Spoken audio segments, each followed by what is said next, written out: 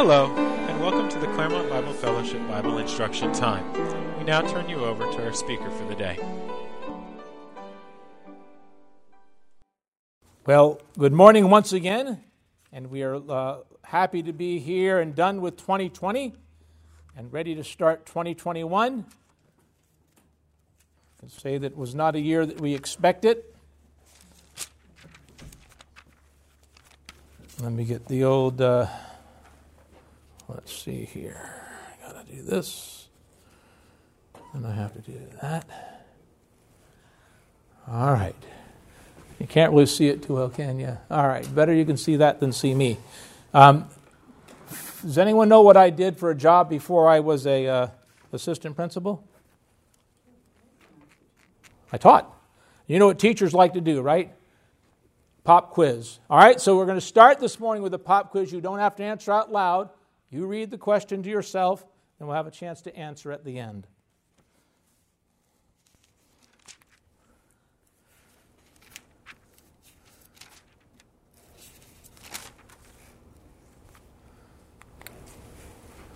I guess I should read these for the people that are listening later on. So the first question is, what caused the rich young ruler to walk away sorrowfully from Jesus? The second is, what caused some people to take their own lives in the aftermath of the stock market crash of 1929? The third question, what prevented Job from cursing God or charging him after he suffered such great loss? That's not what I meant to do. And the last one is, why did Paul endure such hardship in serving the Lord? Now, there's a one-word answer is what I'm looking for. Does anyone want to guess? Money or treasures. And that's what we want to talk about today. Tyler read some verses for us to start out in Matthew chapter 6. So turn there if you would. We'll start in Matthew chapter 6.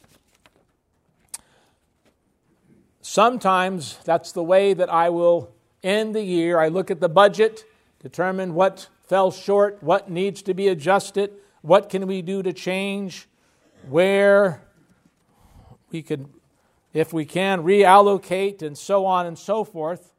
I thought perhaps it would be something to look at this morning, what the Bible says to us about treasure. Now, the verses that Ty read, we're going to start in verse 19 of Matthew 6. Matthew 6, and starting in verse number 19. We're just going to read the first verse. Do not lay up for yourself treasures on earth where moth and rust destroy and where thieves break in and steal. So the Lord, this is in the Sermon on the Mount, started in chapter 5. It says he went up on a mountain, he sat, and the disciples came, and he began to teach them. And this was one of the lessons he taught them. And he starts with giving a negative statement. He says, don't do this. Do not. We have a lot of people that think the Bible is filled with do nots. And we would say, well, you know, there's as many do's, if not more, than there are do nots. But there are do nots. Don't deny that. If someone says, I don't want to become a Christian, that's going to limit what I can do. Well, it will certainly give you a freedom you didn't expect in Christ. But there are things that we're told not to do. And here's one. Do not store up or lay up for yourselves treasures on earth. So the first thing I want you to notice is, for whom are the treasures laid up? And it says in the verse, do not lay up treasures for yourself. It's the first thing that Jesus warns about. He doesn't condemn treasures of earth. He does describe them. He describes them as being temporal. He describes them, we're saying this is where moth and rust destroy, where thieves break in and steal. These are things that won't last forever. Don't spend your time laying these up for yourself. But he doesn't condone, or condemn, I should say, the treasures themselves. You have to be careful when we are looking at the Scripture that we don't look for a verse that will justify what we want to say. And I always make sure that you understand this, or I try to make sure my upbringing, and for some of you it's the same way, was that when you are listening to God's Word being taught, the admonition is that you be like the Bereans. Search the Scripture. See if these things are so. Don't believe just because we try not to put anyone up here that's going to be teaching falsely. But that doesn't mean someone might not slip and say something by mistake. I'm sure you hear it. So your job as a believer is take time. Listen, think about how that compares with what you know Scripture teaches, and if something doesn't sound just right, go back and look. Check it out. If I said that, hey, no earthly treasures, you'd say, well, that doesn't sound completely right. Not to mention, I can think of people in Scripture that were blessed with earthly treasure, that were pleasing to God, and we'll talk about a few of those. One of the verses that later on he writes about in 1 Corinthians says this, money is the root of all evil. Now, you can't deny that it says that, but I didn't give you the beginning of the verse, right? The beginning of the verse says that the love of money is the root of all sorts of evils and so on. But if I wanted just to make a point against money, I could bring it out, just the snippet I want. So we take things in their context. And in context, Jesus says to them, do not lay up for yourselves, don't something that you're going to hoard and it's just for your benefit, treasures on earth. So flip back just a few chapters to 19, chapter 19 of Matthew. And there's an account given there of a rich young ruler. It's called the rich young ruler because all three of the synoptic gospels, Matthew, Mark, and Luke, say that the man that came to Jesus in this story was rich. Matthew will say at the end of the section, verse 22, that he was young, and Luke includes the words at the beginning that he was a ruler. So the rich young ruler in verse 16, it says, came to him, to Jesus, and said, good teacher, what good thing shall I do that I may have eternal life? So he said, why do you call me good? No one is good but one, that is God. But if you want to enter into life, keep the commandments.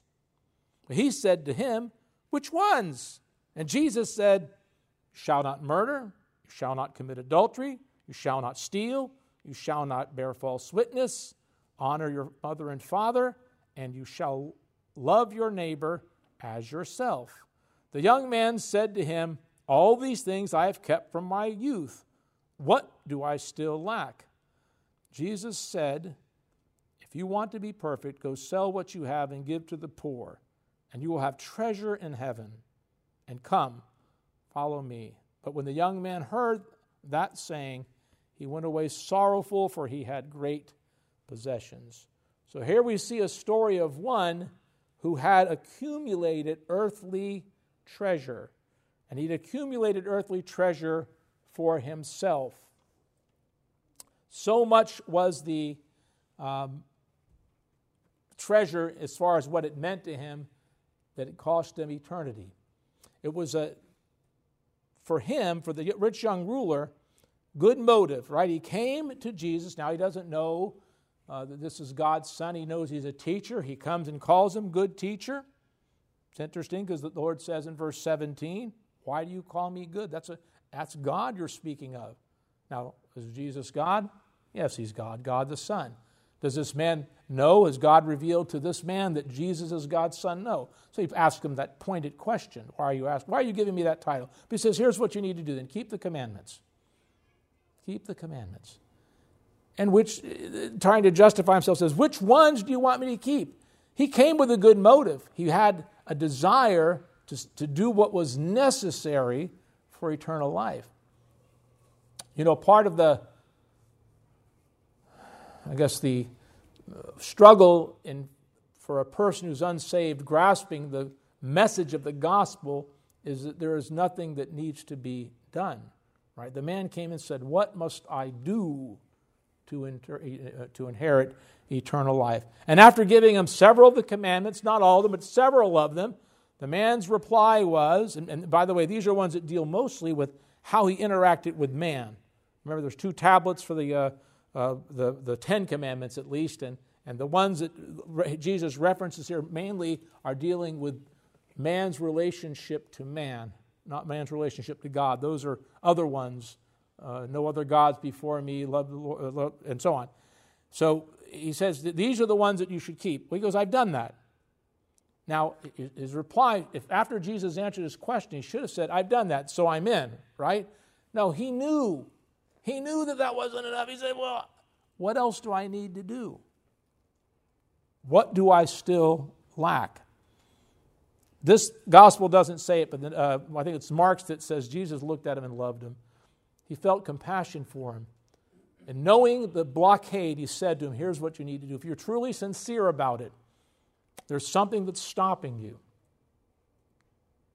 Let go of all that stuff that's earthly that you've accumulated. Sell it. Give it to those less fortunate than you. And if you do, what does it say?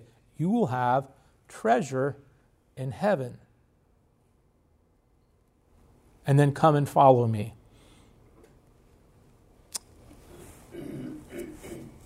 When Jesus told the rich young ruler this, it says in verse 22, when he heard that, he went away sorrowful. That was a cost that was more than he was willing to pay to accumulate or to get what he sought, eternal life. So one might think that earthly riches themselves may be the issue, but I don't think that you will find that's the case always. Look at Genesis chapter number 13. There's a number of examples, but I'm just going to pick one. This is after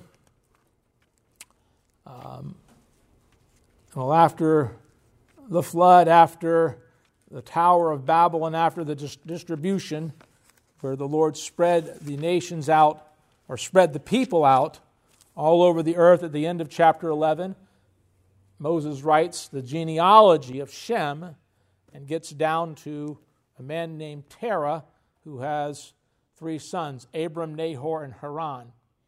And then in chapter 12, it says that, before that, they left, 4 of them left Ur of the Chaldees and headed for Canaan. You know how I remember the 4 that left? Salt. Sarah, Abraham, Lot, and Terah. Those are the 4 that left. They left. Terah died in the town of Haran, and Abram went on. And Abram, in chapter 12, God spoke to him and confirmed to him that He's called him out of Ur of the Chaldees, and He was going to bless him. He went down to Egypt, and in chapter 13, it picks up the narrative. It says, then Abraham went up from Egypt, he and his wife and all that he had, and Lot with him in the south. And Abraham was very rich in livestock, in silver, and in gold. So if you read the story of Abraham, which is not the thrust of our lesson this morning, you'll find out that Abraham, unlike the rich young ruler, had a very close relationship with God. The Bible tells us of Abraham believed God, it was counted to him for righteousness. Abraham's trust in God and what God said was what determined his relationship with God. And the earthly treasure, the temporal things that he had, were not a deterrent to him. Abraham, we read in James chapter 2, it's a reference to 2 Chronicles chapter 20. He's called the friend of God. And later in Hebrews we read, or earlier in Hebrews we read, he waited for a city which has foundations, whose builder and maker is God. His sights were not on those things that were temporal, those earthly treasures, the things that some would cling to. That wasn't where his focus was. The rich young ruler, sadly, that's where he put his focus, so much so that it kept him from that which he sought, which was to have eternal life. So, what about this heavenly treasure? We've read it once already. Let's look at Luke chapter number 12. Because the verses in Matthew, the second verse says, lay up for yourself treasures in heaven. It's the opposite of treasures on earth. Treasures in heaven. And in Luke chapter 12, starting in verse 13, we read the account of a rich man. But this rich man is one that God calls a fool. Starts in where we want to start is verse number 13. Well, we can start in 13.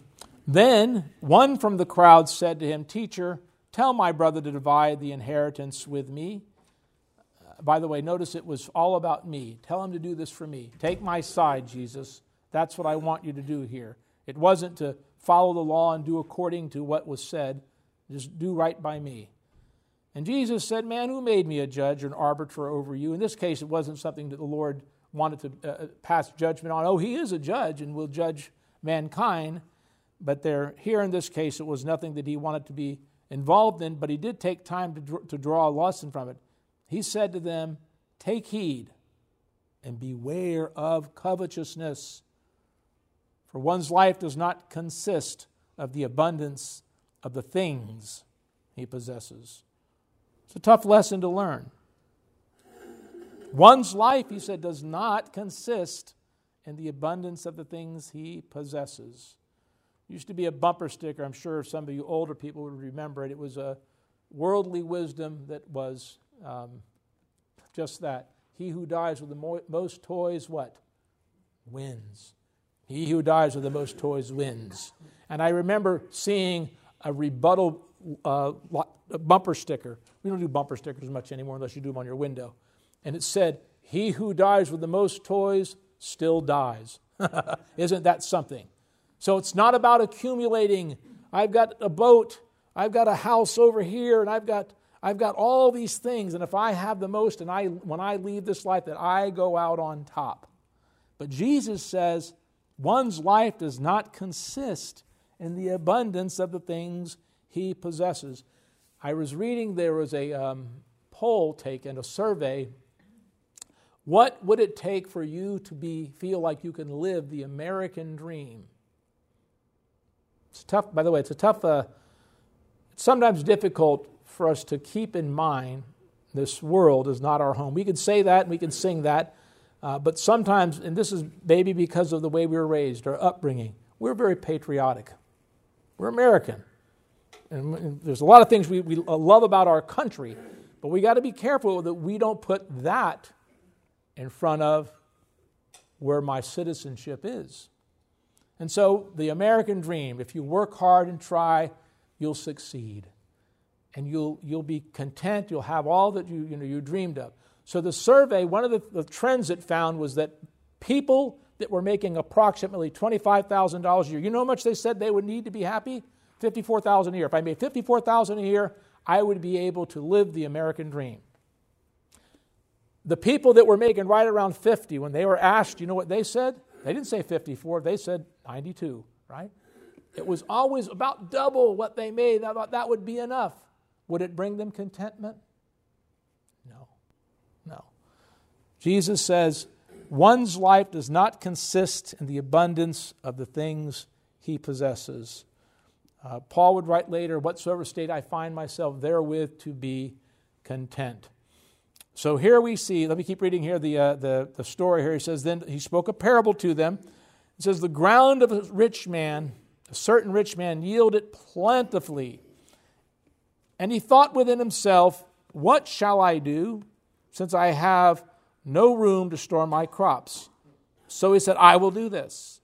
I'll pull down my barns and build greater. And there I will store all my crops and my goods. And I will say to my soul, Soul, you have many goods laid up for many years. Take your ease, eat, drink, and be merry. But God said to him, Fool, this night your soul will be required of you. Then whose will these things be you have provided? So is he who lays up treasure for himself and is not rich toward God." You see, Christ's words in the Sermon on the Mount was not that treasure was bad, but where is the treasure? Are you rich towards God? Or are you rich towards the things of this world? Notice the pronoun my in those verses. In describing the man, he said, I have no room for my crops. I'll tear down my barns, store all my crops. They're my goods, and I'll say to my soul, you've got it made. It was all about him and his stock and what he's accomplished in this world. And God says to him, a fool. It's a tough description. I mean, it's a harsh description.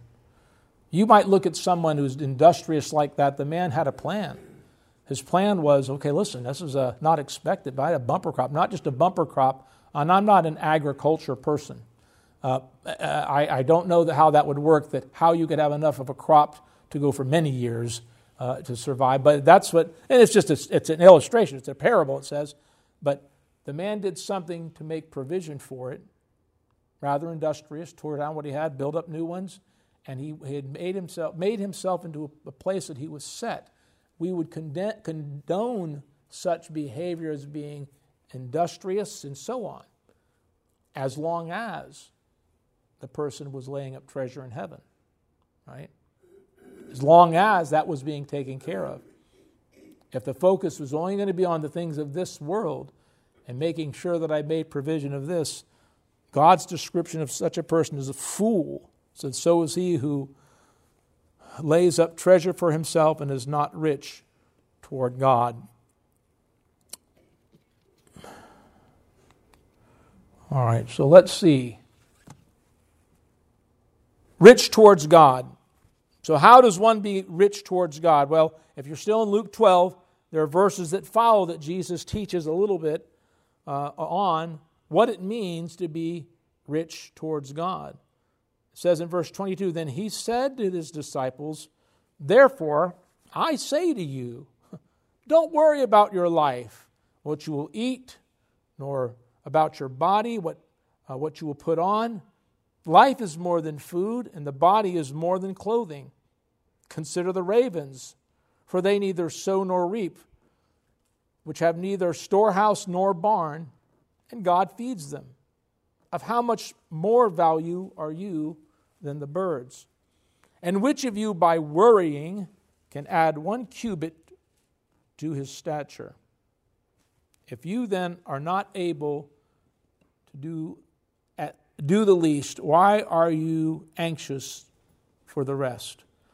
Consider the lilies, how they grow. They neither toil nor spin, and yet I say to you, even Solomon in all his glory was not arrayed like one of these. If then God so clothed the grass, which today is in the field and tomorrow is thrown into the oven, how much more will he clothe you, O you of little faith? And do not seek what you shall eat or what you shall drink, nor have an anxious mind. For all these things the nations of the world seek after, and your Father knows that you need these things. But seek the kingdom of God, and all these things shall be added to you. Do not fear, little flock, for it is your Father's good pleasure to give you the kingdom. Sell what you have, give alms. Provide yourselves money bags which do not grow old, a treasure in the heavens that does not fail, where no thief approaches nor moth destroys. For where your treasure is, there will your heart be also. The Lord takes time to explain to the disciples differences between those things that of the earth that we would consider necessary for living, food, shelter, clothing, these things we think about.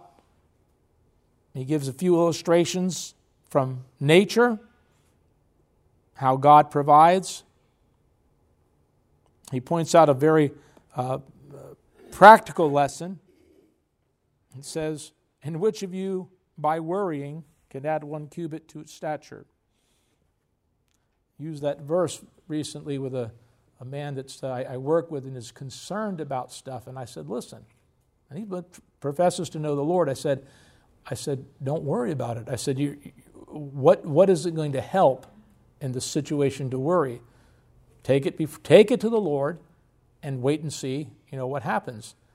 And he looked at me, nodded his head. He goes, but I still will worry. And it's his nature. And I thought to myself, it's not going to do you any good. Matter of fact, it's probably going to end up eating at you and causing other problems. So leave it with the Lord. There's no benefit for it, fretting over it. And he tells them in verse 31, seek the kingdom of God. Seek the kingdom of God. Where is your treasure? Where are the things that you count of value? The verse in Matthew, I think it's the one in Matthew, it says, lay not up for yourself treasures. It says, one of the translations, don't treasure treasure. Don't place such value on earthly treasure. Seek his kingdom first. And he says at the end of this, and I was going to mention too, he says, if you have the treasure, and the Lord has blessed many with earthly goods, he says, give alms. In other words, take into consideration those who are less fortunate and give to them. It's a blessing that God's given you. As a song, freely, freely you have received, freely, freely give. So we do this, we give as the Lord would lead. And especially in giving to those less fortunate. And if you're not the kind of person that says, well, I'm not, we don't really comfortable giving to somebody that's holding up a work for food sign, we'll find an organization or through the assembly that you give, knowing that the Lord will take that to use it to bring honor and glory to Him.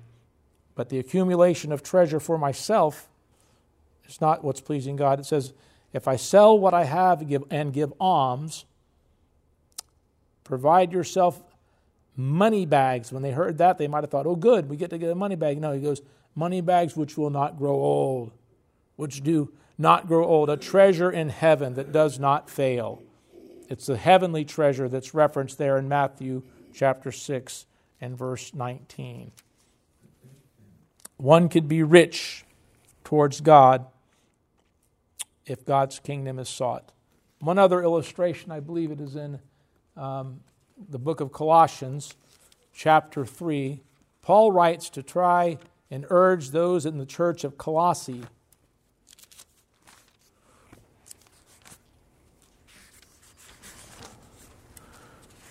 to set their mind, their heart on things that are above.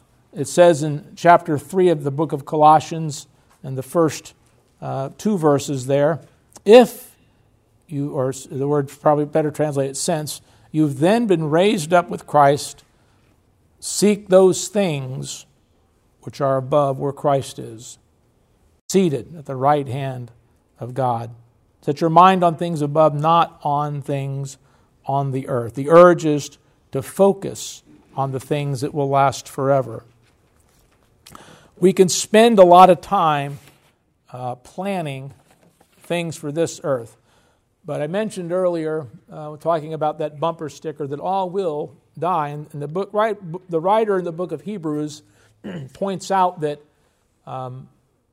it's appointed unto man once to die, and after this, judgment. So there comes a day that we will have to give an account.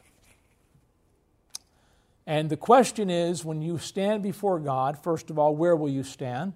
And the question of how will your account go? There is at least two, but these two that bring out judgments that are spoken of in Scripture. One is found in the book of Revelation in chapter 20, and it's called the Great White Throne Judgment Seat, or Judgment. Verse 10 says, the devil who deceived them was cast into the lake of fire and brimstone, where the beast and the false prophet are, and they will be tormented day and night forever and ever. That's where they were cast. Then he says, John says, I saw a great white throne, and him who sat on it, from whose face the earth and heavens fled away. And there was found no place for them. And I saw the dead, small and great, standing before God. And books were opened. And another book was opened, which was the book of life. And the dead were judged according to their works by the things which were written in the books. If you don't know the Lord Jesus Christ as Savior, you'll stand before Him one day as judge. He's recording what's happening now, the decisions that you make, the things that you do, and one day you will be judged for those. Now, those of us that do know the Lord Jesus Christ, I count myself in that number, those that know the Lord Jesus Christ as Savior, Praise God, we will not be judged at the great white throne for our sin because our sins have been washed away. God sees my Savior, and then he sees me. The price has been paid. I have no account to make for my sin. But I still have an accounting to make. It's called the Bema seat or the judgment seat of Christ. There's a few verses. I'll just read the section in 2 Corinthians chapter 5, verses 9 and 10. Therefore, we make it our aim, whether present or absent, to be well-pleasing to him, for we must all appear before the judgment seat of Christ. For each one, that each one may receive the things done in the body according to what he has done, whether good or bad. So I will have to one day give an account, and the things that I'm judged for will be according to what I've done.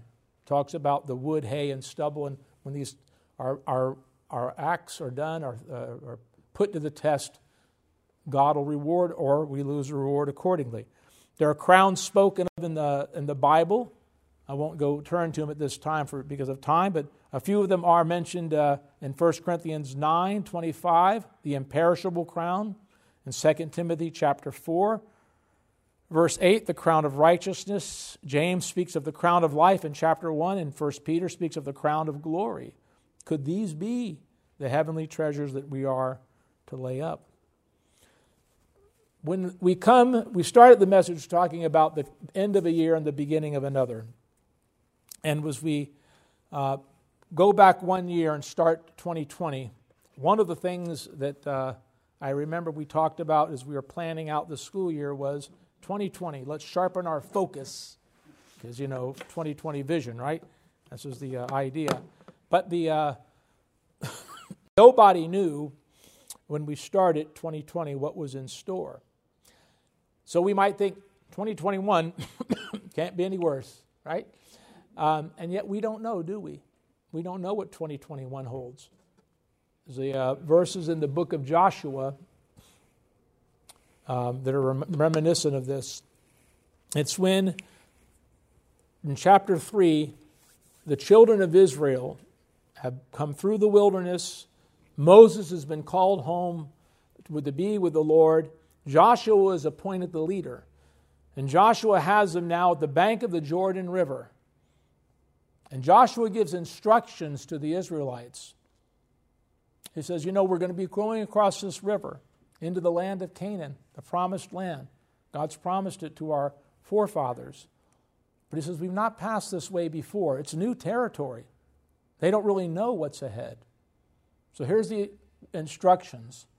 He said, stand back about 2,000 cubits, which is about 1,000 yards, from the Ark of the Covenant. If you recall, the Ark of the Covenant, that was representative of God's presence with the people of Israel. When they traveled with it, when they camped out, it sat in the middle. It was represented God in His presence. The covering, the lid of it, the mercy seat it's called, we read in the New Testament, it speaks to us of the Lord Jesus Christ. 1 John 2:2 and 4:10 Christ is called the propitiation for our sins, or our mercy seat. So as Joshua directed the children of Israel as they're heading into an unknown place, to keep their eyes on that, this morning I would urge you, as we move into an unknown, keep our eyes on Christ. Set your affection on things above, where our treasure should be in 2021. Let's close in a word of prayer. Father, thank you so much for the Lord Jesus Christ. We've been reminded this morning of the finality of that sacrifice, and that the price has been paid once and for all. We thank you, Father, for the blessings that you give us, the things that we see, the things that we don't see. We thank you, Father, for the provisions you make for us, the food, the shelter, the clothing, things that we would use, Father, in operating in this earthly realm. We pray, Father, this morning that your Spirit would remind us that this world is not our home and that we are just passing through. Father, we're unsure about what the future holds. We hear the beginning of a new year, and just as the children of Israel would be anxious about what was on the other side and what was the way to go. We look to you and to your Son and helping, Father, directing and guiding us on the way to go. Help us, Father, not to step ahead. Help us not to lag behind. Help us to be in step with you and your Son. We ask your blessing as we part this morning now in our Savior's name. Amen.